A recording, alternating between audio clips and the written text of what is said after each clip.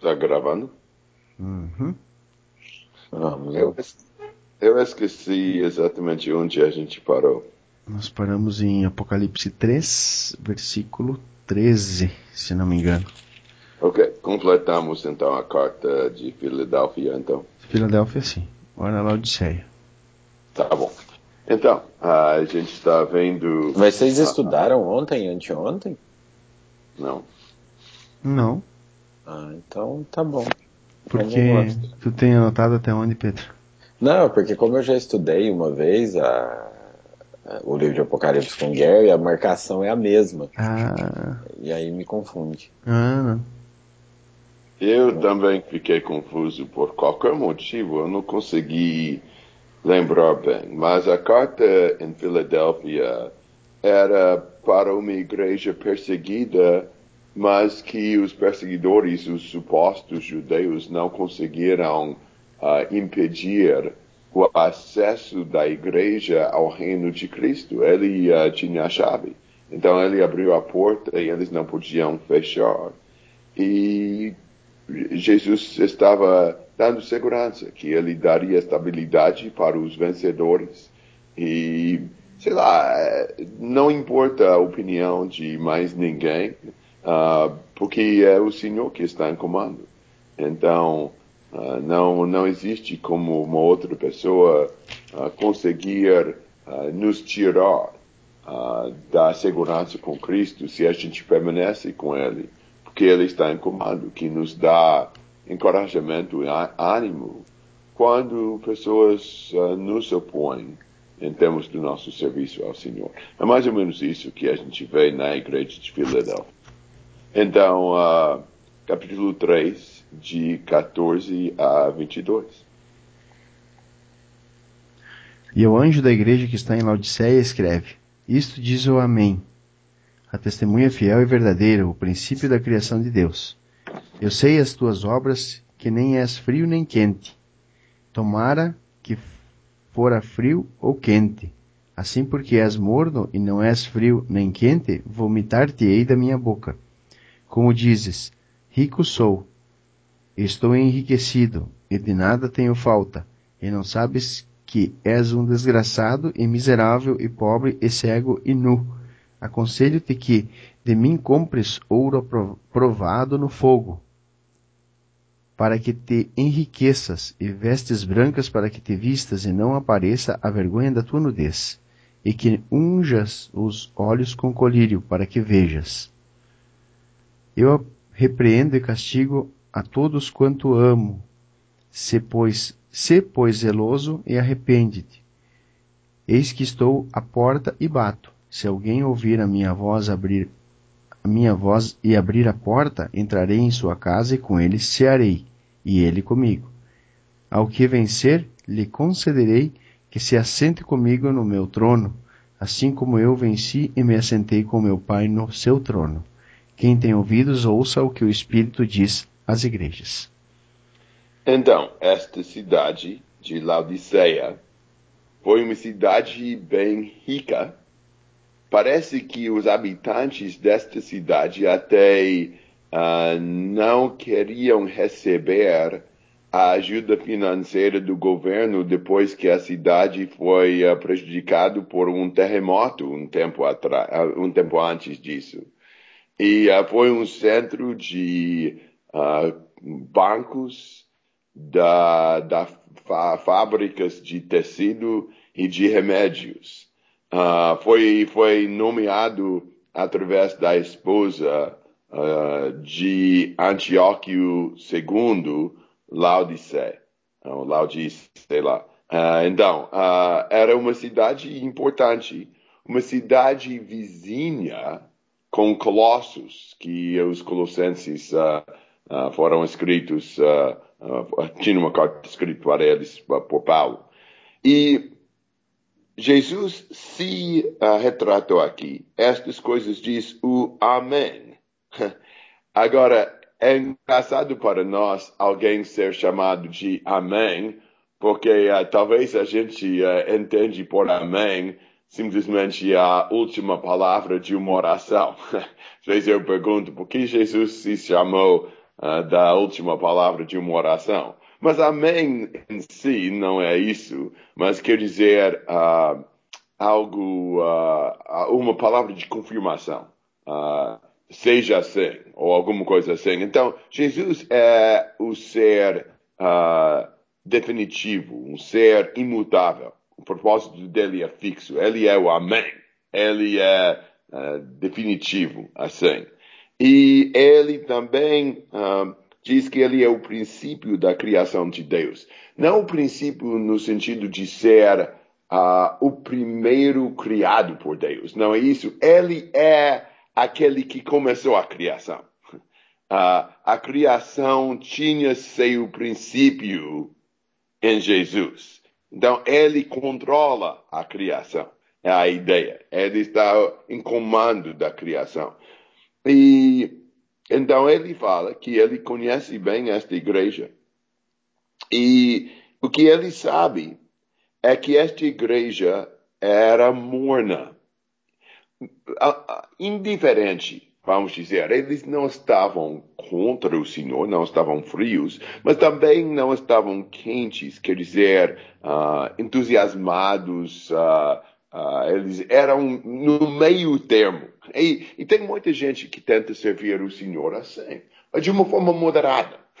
Não contra o Senhor, mas também não investido tão plenamente no Senhor.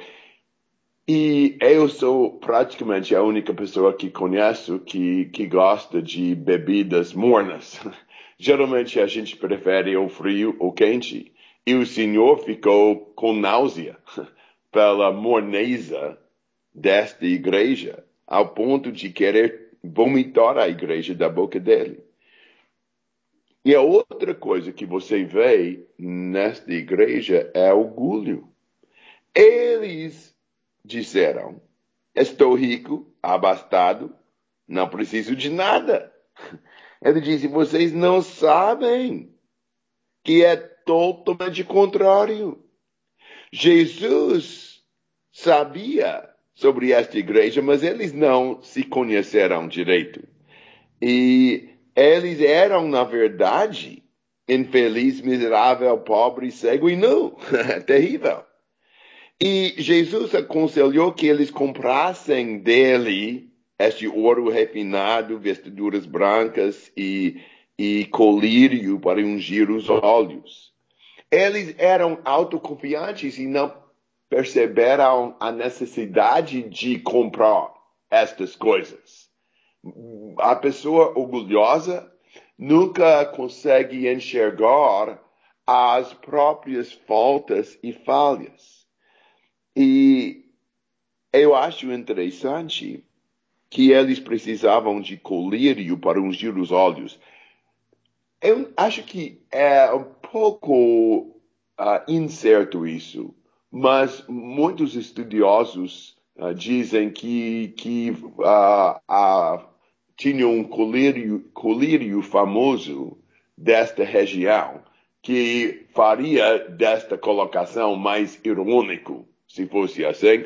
De qualquer jeito, acho que a ideia de eles precisar de colírio, a ideia é que eles não têm visão nítida. Se eles se veem como ricos, sem precisão de nada, quando de fato são desesperadamente pobres e miseráveis, têm algum problema mesmo com a visão. Eles precisam ter um colírio para poder enxergar as coisas da forma correta, assim. A gente, às vezes, precisa do colírio de Cristo para ter a visão correta, a perspectiva que ele tem em alguma situação. Agora, o Senhor estava repreendendo aqui, disciplinando, porque a disciplina do Senhor ajuda é o fruto do amor dele. E quando a gente quer ser disciplinado menos, a gente está querendo que o Senhor nos ama menos. Uma outra coisa interessante aqui em versículo 20 é que Jesus estava na porta batendo. Mas tem muita gente que olha para este trecho isolado do contexto, imaginando que Jesus está, sei lá, batendo na porta do coração do pecador. assim, da pessoa que não conhece Cristo. Mas, na verdade, aqui Jesus estava batendo na porta desta igreja. A ideia é que a morneza e a arrogância desta igreja tinham excluído Jesus da sua própria igreja. Ele estava batendo na porta para eles deixarem ele entrar. É interessante esta ideia, irônico, de novo, que Jesus tinha que bater na porta e mesmo assim, até este próprio momento, estava no lado de fora. Agora, Filadélfia recebeu uma porta aberta, mas os de Laodiceia tinham que abrir esta porta para Jesus entrar. Mas ao vencedor, ele deu a promessa que ele iria se sentar com ele no trono dele, assim como Jesus sentou com o Pai no trono dele. E é interessante que esta promessa ao vencedor fala do trono, porque é justamente o trono que vai dominar o quadro dos capítulos 4 e 5. Observações e perguntas sobre capítulo 3 e esta igreja. Por mim, ok. Eu realmente foi bem escrito essa parte aqui, porque costura direitinho com a ideia anterior e com a ideia seguinte. Sempre você vê muita profundidade nas escrituras. Sim, impressionante. É? Okay. Agora, se lembra que João tem ordens para escrever o que ele estava vendo. E acho que esta ideia se aplica especialmente a partir do capítulo 4, que a gente precisa ver, enxergar o que João está escrevendo. Agora, imagina que você tem esta ordem. Você sabe que você deve estar escrevendo o que você está vendo. Você tem esta apresentação para você destas visões. Até no começo de 4, João está elevado através de uma porta aberta e ele entra do céu, vamos dizer. E ele tem ordens. Ele deve escrever o que está vendo. Agora, é interessante cogitar um momento de como você faria isso. Talvez esta ordem não é tão simples que parece. Colocamos numa coisa que a gente poderia se identificar. Vamos supor que você foi para assistir uma peça há uns meses atrás. Eu fui para uma peça onde uns dois irmãos na carne um do outro, irmãos em Cristo, meio jovens, estavam numa peça. E eu fui para a peça para ver. E Sandra não foi. Então, eu voltei para casa e eu expliquei algumas coisas da peça para ela. Mas se você queria fazer isso, pense sobre como você faria isso. Eu acho que você acabaria, se você quisesse especialmente descrever bem, você faria a mesma coisa que João fez aqui. Você primeiro iria colocar a cena, explicar o que estava no lugar, para depois começar a retratar a ação, o que estava acontecendo. Primeiro você tem que ver o que está no contexto, no ambiente. E daí você pode começar a descrever o que as personagens estão fazendo, etc. É justamente isso que acontece aqui. Quando João sobe para o céu e começa a ver, a primeira coisa que ele faz é para simplesmente retratar a cena. E daí a gente vai começar a ver os atos. Então, capítulo 4, de 1 até 8a. Bom, vamos lá. Depois dessas coisas, olhei e eis que não somente uma porta aberta no céu, como também a primeira voz que ouvi, como de trombeta ao falar comigo, dizendo: Sobe para aqui e te mostrarei o que deve acontecer depois dessas coisas. Imediatamente eu me achei em espírito e eis, armado no céu um trono, e no trono alguém sentado. E esse que se acha sentado é semelhante no seu aspecto à pedra de jaspe e de sardônio, e ao redor do trono há um arco-íris semelhante no aspecto à esmeralda. Ao redor do trono há também 24 tronos, e assentados neles 24 anciãos, vestidos de branco, em cujas cabeças estão coroas de ouro. Do trono saem relâmpagos, vozes e trovões, e diante do trono ardem 7 tochas de fogo, que são os 7 Espíritos de Deus. Há diante do trono um como que mar de vidro, semelhante ao cristal, e também no meio do trono e à volta do trono 4 seres viventes cheios de olhos por diante e por detrás. O primeiro ser vivente é semelhante a leão, o segundo semelhante a novilho, o terceiro tem um rosto como de homem, o quarto ser vivente é semelhante à águia quando está voando. E os 4 seres viventes, tendo cada um deles, respectivamente, 6 asas, estão cheios de olhos, e ao redor e por dentro, ao redor Bom, e por dentro. exatamente. Agora, qual foi o foco desta cena? O trono, O trono. Absolutamente. Tudo aqui está descrito em termos da orientação referente ao trono.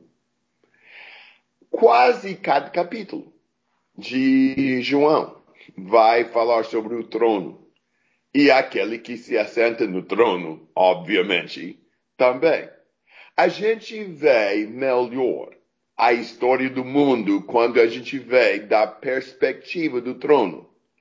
A gente precisa focalizar mais no Senhor do que em nossas emoções, sentimentos e experiências. A gente tem muita mania, muito hábito de enxergar muito a gente. Mas a Bíblia nos chama para tirar nosso olhar da gente e olhar para o Senhor. E é interessante que quando ele fala deste trono, ele fala em versículo 3 daquele que está assentado no trono, que está descrito em termos de joias. É uma maneira de demonstrar a glória e a majestade do Senhor e ao mesmo tempo demonstrar, sei lá, respeito. Ele não fala do Senhor em termos detalhados, porque ele, sei lá, não dá para fazer isso. Acho que João nem conseguiu ver o rosto de Deus de alguma forma. Mas foi alguma coisa espetacular, com certeza. Daí ele fala das coisas ao redor do trono. Estes 24 tronos, obviamente, pessoas com autoridade que são vestidos de branco e têm coroas de ouro nas suas cabeças. Existe bastante dúvidas em termos destes anciãos. São o povo de Deus ou são anjos ligados com o povo de Deus? O fato que tem 24, 12 vezes 2, que tem vestiduras brancas e são descritos como anciãos, liga eles de alguma forma com o povo de Deus. Eu prefiro a ideia que são anjos ligados com o povo de Deus, mas quem sabe? E também eu tinha esquecido de falar, mas também ao redor do trono tem este arco-íris. Então você tem aquele sentado no trono, as coisas ao redor do trono, que seria o arco-íris, e os anciãos aqui.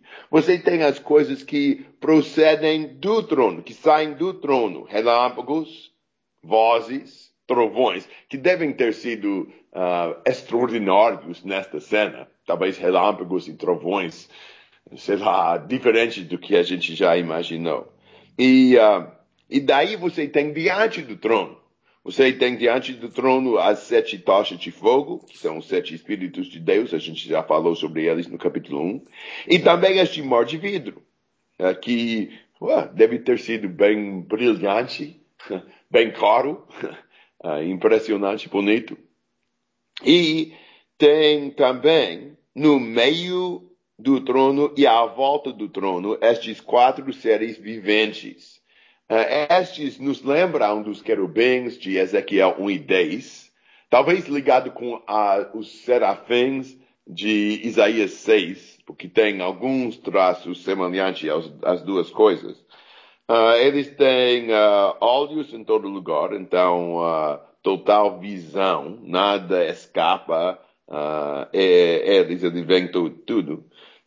E são semelhantes a leão, novilho, homem e águia. Talvez o mais nobre, o mais forte, o mais sábio e o mais rápido na natureza, ou alguma coisa assim. Eles têm 6 asas. Talvez, quer dizer, uma mobilidade ilimitada em desincumbir as responsabilidades, as funções que eles têm por Deus. Ou talvez umas asas são para modéstia, para cobrir o rosto e o corpo deles. Mas é impressionante. Só a cena em si é uma cena totalmente diferente do que a gente consegue ver. E também é uma cena de, sei lá, que demonstra o lugar central mesmo do Senhor. Observações e perguntas? Bem bonito. Uhum. Então, as atividades, na metade de 8 até 11. E quando os animais davam glória e honra e ações de graças ao que estava assentado sobre o trono, ao que vive para sempre, para todo sempre, os 24 anciãos prostravam-se diante do que estava assentado sobre o trono, adoravam o que vive para todo sempre e lançavam as suas coroas diante do trono, dizendo: Digno és, Senhor, de receber glória e honra e poder, porque tu criaste todas as coisas e por tua vontade são e foram criadas. A gente, na descrição, viu primeiro os 24 anciãos e depois os 4 seres viventes.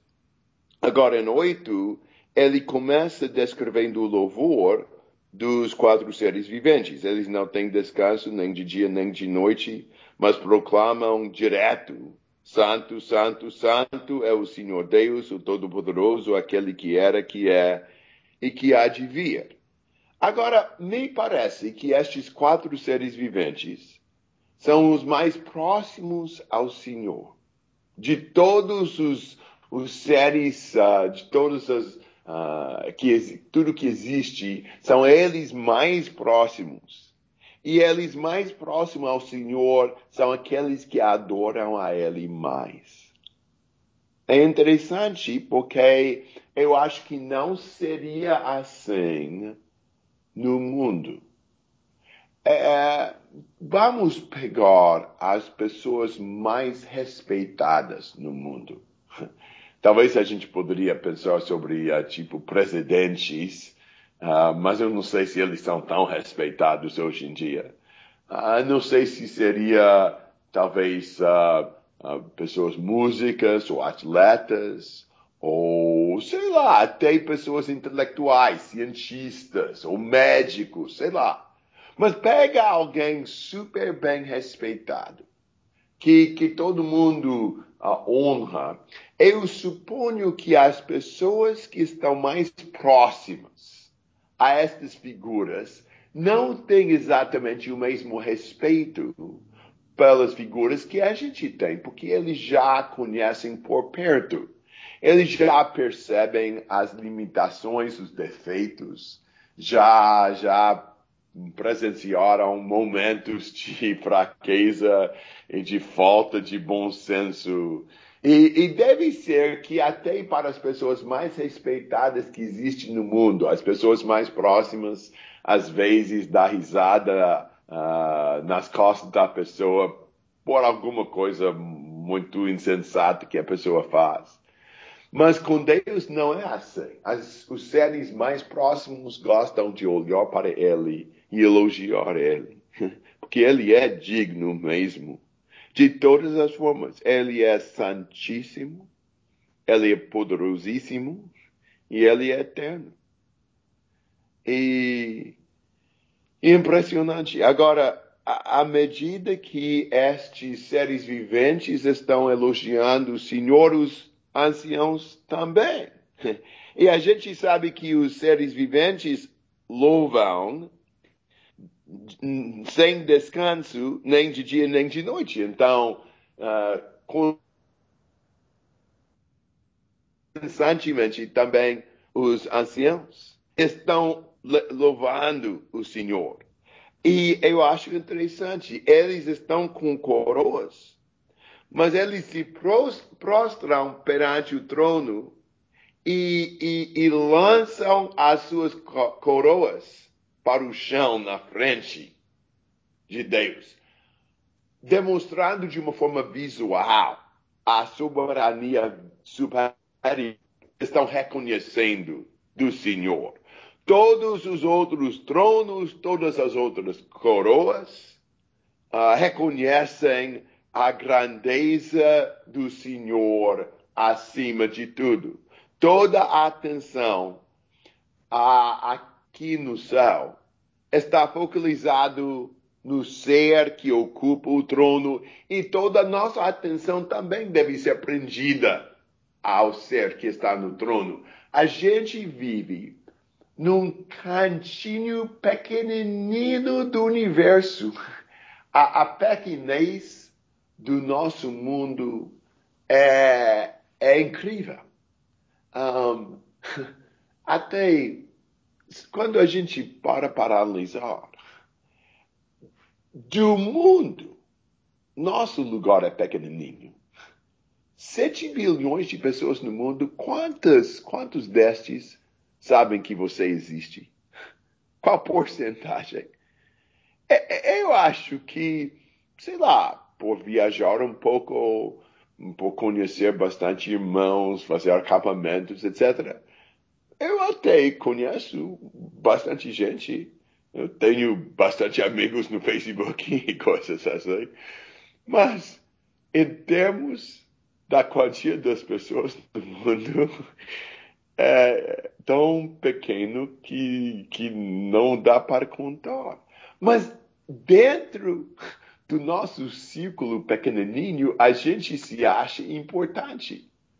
E acho que quase involuntariamente a gente se exalta.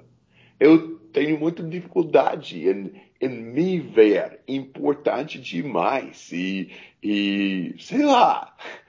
E a gente precisa tanto olhar para Deus e entender que nós não somos nada. Ele é milhões de vezes maior, mais poderoso, mais elogiado, e a gente precisa ter mais humildade, que a gente ganha olhando para o Senhor. Eu acho que seria interessante refletir um pouco sobre como esta visão deve ter impactado o futuro para João. Eu suponho que deste momento para frente não houve nenhum momento de nenhum dia em que esta visão não pesava sobre João. A gente precisa enxergar melhor com ele a grandeza, a glória e o lugar central do Senhor. Observações e perguntas.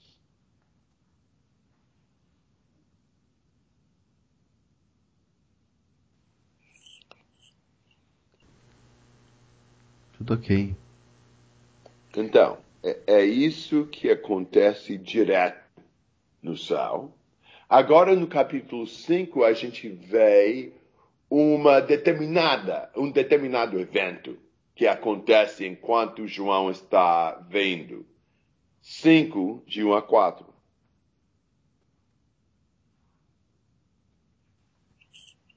Vi na mão direita daquele que estava sentado no trono um livro escrito por dentro e por fora, de todo selado com 7 selos. Vi também um anjo forte que proclamava com grande voz: Quem é digno de abrir o livro e lhe desatar os selos?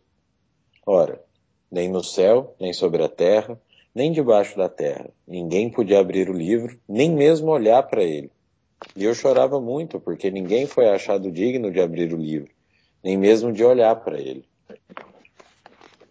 Então, é interessante aqui que na mão direita, a gente vai ter algumas coisas sobre a mão direita neste livro, é a mão mais importante de todas. Mas na mão direita daquele que está sentado no trono, tem este livro. Este livro seria um rolo, assim, que está selado com 7 selos, perfeitamente selado. Talvez a ideia de ser selado seria tipo se tivesse fita que selava este rolo para que não possa ser, sei lá, desenrolado, que não possa ser aberto assim. Então, você teria que, tipo, quebrar o selo para conseguir abrir o livro.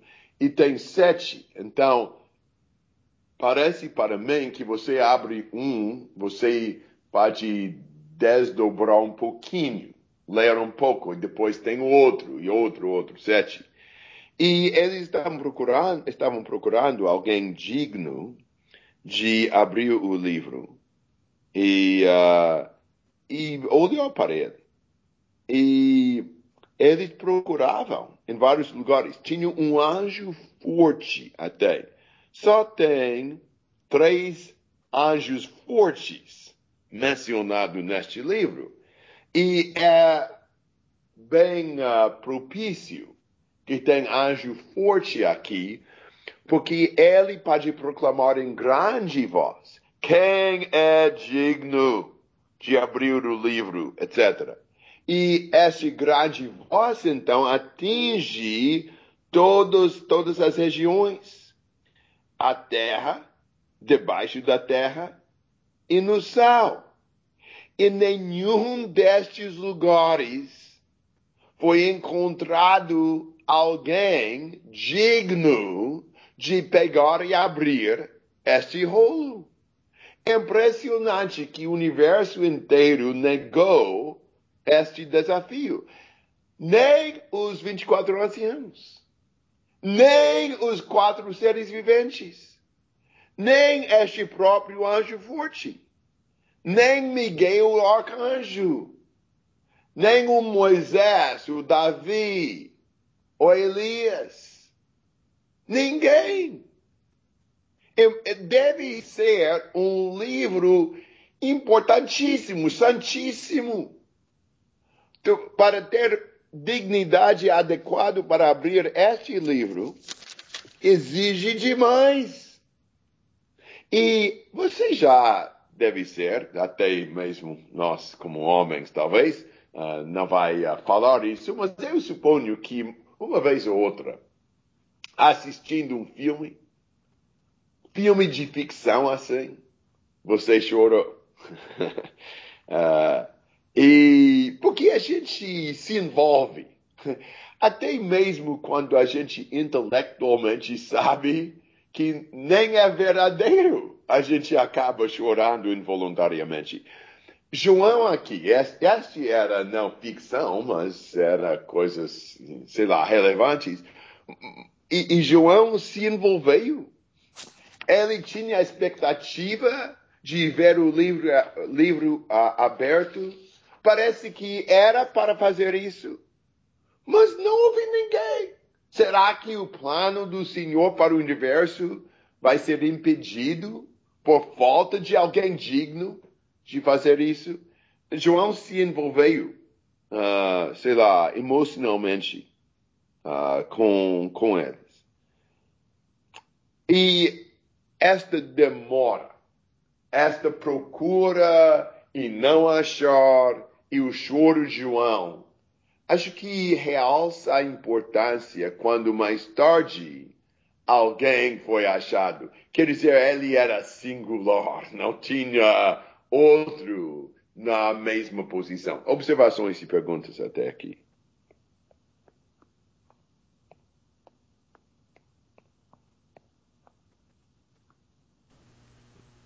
Tudo ok. 5-8. Lê, Vitor.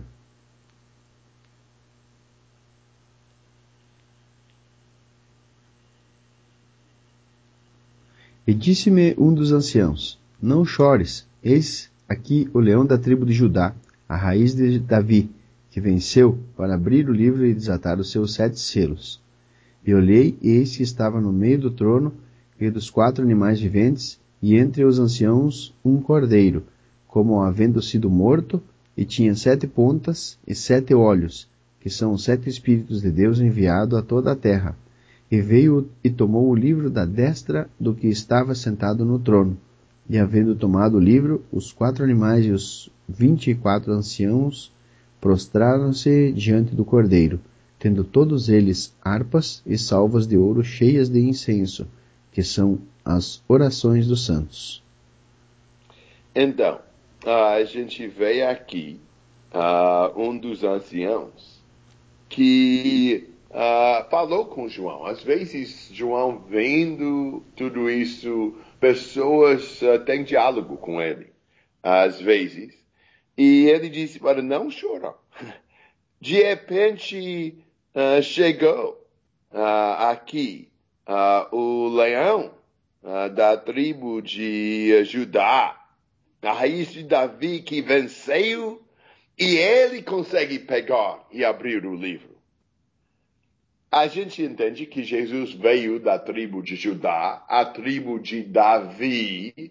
Então ele tinha qualificações como descendente de Davi, de estabelecer este reino eterno, que era uma promessa feita para Davi. E esta é a fala do anjo, que o leão venceu. Mas quando João olhou, ele não viu o leão, não. Ele viu o cordeiro. E um cordeiro como tendo sido morto. Este leão vence sofrendo como cordeiro morto. Mas este cordeiro, como tendo sido morto, está em pé. Que não seria assim com o cordeiro morto mesmo. Então tem várias ironias. Este cordeiro tem 7 chifres. Agora um chifre simboliza o poder do animal. Então ele tem todo o poder. 7 olhos, toda a visão. E ele tomou o livro porque ele venceu. Ele estava acima de tudo. E ele tem o direito. Eu estou imaginando, talvez, Jesus, quando ele ressuscitou, e depois de 40 dias, ele foi levantado para o céu. Que quando ele chegou no céu, talvez, sei lá, um dos primeiros atos foi que ele, andou até o trono e pegou este livro. Interessante refletir sobre a ideia aqui de Jesus em versículo 5, vencer, porque tem havido estas promessas para os vencedores dos capítulos 2 e 3. Assim como Jesus venceu, Deus quer que eles vençam também. Uma coisa admirável para mim aqui é versículo 8, porque quando Jesus tomou o livro, os seres viventes e os anciãos tinham cada um uma harpa e taças de ouro cheias de incenso. E o incenso são as orações dos santos. Para mim, a cena aqui, cheio de glória, majestade e poder, orações dos cristãos parecem fora do contexto. Impressionante para mim que num lugar onde frisa a glória e a majestade do Senhor, que a gente vê a oração dos santos. Que Deus, o grande, o glorioso, o majestoso Deus, quer escutar o povo dele. Agora, temos um subtema em Apocalipse bastante central, que é que Deus responde às orações dos santos. Muito do que vai acontecer neste livro vai ser as coisas, ou as respostas às coisas que eram pedidas pelos cristãos. E até seria interessante a gente gravar a ideia que estas taças de ouro estavam cheias de incenso, ou seja, as orações dos santos, porque não vai ser a última vez neste livro que a gente vai ver estas taças de ouro cheias. Mas a próxima vez não vão ser cheias de oração, mas sim cheias da resposta à oração destes fiéis. Então, as taças de ouro vão voltar mais tarde no livro. Observações e perguntas?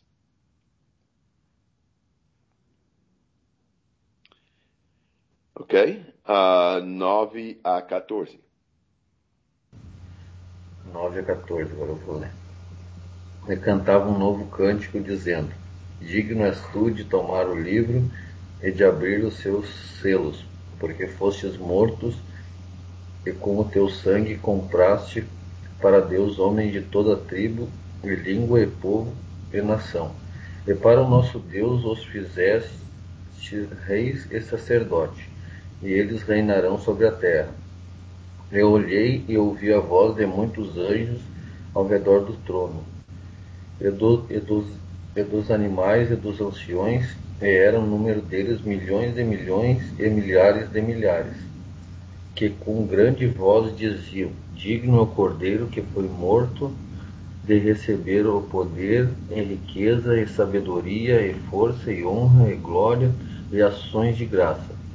Eu ouvi toda a criatura que está no céu e na terra, e debaixo da terra, e que está no mar, e todas as coisas que nele há, dizer ao que está sentado sobre o trono e ao Cordeiro sejam dadas ações de graças, e honra, e glória, e poder para todos sempre. E os 4 animais diziam: Amém. E os 24 anciões prostraram-se e adoraram ao que vive para todo sempre. Quando Jesus pegou o rolo, os anciãos e os seres viventes começaram a cantar novo cântico. Os salmos falam bastante de novos cânticos. E acho que a ideia é que o novo ato de Deus merece um novo cântico de louvor. E eles louvam Jesus pelo que ele fez por homens. Que ele comprou os homens com o sangue dele para Deus. E fez deles um reino e sacerdotes. Deus honra mais aquele que fez mais a favor do homem. Impressionante. Esta colocação de toda tribo, língua, povo e nação não se surpreende, está usado 7 vezes no Apocalipse. Mas nunca tem a mesma ordem. E de vez em quando, ao invés de ter tribo, tem reino ou multidão. Mas tem 7 vezes uma colocação de 4 a 100. E depois dos anciãos e seres viventes elogiarem Jesus, tem muitos anjos. É incrível a quantia dos anjos. O número maior na língua grega era tipo milhão aqui. E na verdade, 1 milhão aqui é 10 mil. Mas 10 mil de 10 mil. Que ele multiplica o maior número por si. E tinha milhares de milhares que restavam. Uma quantia enorme. O ponto é este. Que estão elogiando o Senhor. Falando da dignidade do Cordeiro de receber poder, riqueza, sabedoria e força, que são as qualidades dele, os atributos dele, e o louvor, honra, glória e louvor. E daí ele ouviu todas as criaturas em todo lugar, elogiando tanto aquele que se assenta no trono como o Cordeiro. Agora, deve ter sido ensurdecedor. Incrível! Os seres viventes e os anciãos. Depois, uma quantia de anjos que nem dá para imaginar. E daí toda criatura em todo lugar. Parece que o louvor de um grupo dá ímpeto para o próximo grupo. E é interessante que eles estão elogiando Deus e Jesus juntos. Merecem o mesmo louvor. A gente vê isso também nas outras partes do Novo Testamento, mas Apocalipse deixa bem claro que os dois estão super unidos. Assim, a gente deve refletir mais sobre a importância de louvor ao Senhor, de elogiar a Ele. A gente tem essas oportunidades orando a elogiar o Senhor, cantando elogiar o Senhor. Mas será que a gente elogia Ele de coração, com fervor e intensidade, como a gente deve? Ele merece, Ele é grande. Eu acho interessante que os 4 seres viventes e os anciãos adoraram e disseram, no caso dos seres viventes, amém. Talvez a coisa mais adequada que a gente pode falar é simplesmente amém. É assim mesmo, o Senhor é digno. Observações e perguntas aqui.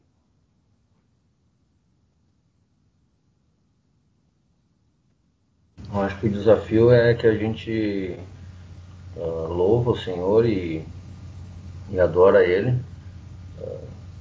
Com base na palavra, a gente não vê e é um desafio, às vezes, a gente crer verdadeiramente naquilo, né? A gente preparar o nosso coração com essa fé, né, Calgué? Eu acho que era meio sinal da internet, mas eu não consegui ouvir. Não, eu digo, a gente crê no Senhor pela palavra, a gente vê as grandezas dele, né? A gente louva ele, assim. Mas, às vezes, o ser humano tem no coração de ter que ver as coisas, né? Eu acho que a gente tem que estar preparando o nosso coração todos os dias, né, para ter essa fé firme sempre no nosso coração, né, para estar louvando com todo o coração e adorando Ele. Com certeza, concordo com isso. E a gente, ao invés de ver, a gente tem o testemunho destas testemunhas oculares, como João. Então a gente acredita através do que eles falaram. E por fé, a gente vê as coisas invisíveis, as coisas, a gente tem convicção que as coisas que a gente não tem visto existem e merecem nosso louvor. E a gente precisa ter um coração de gratidão e de desejo para elogiar o Senhor. Outras observações?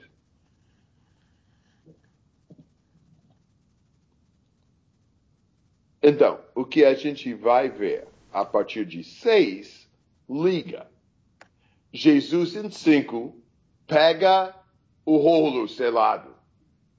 E a ideia não é para ele simplesmente portar o rolo, mas começar a abrir. Abrir através de quebrar selo por selo. Cada selo quebrado revela mais alguma coisa.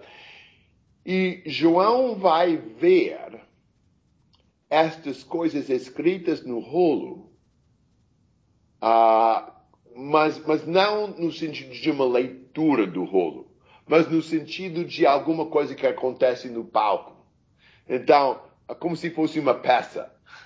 O que está escrito no rolo, pessoas fazem no palco. Então, é isso que a gente vai ver. E talvez a partir do capítulo 6, existe muito mais divergência de pessoas em termos da interpretação.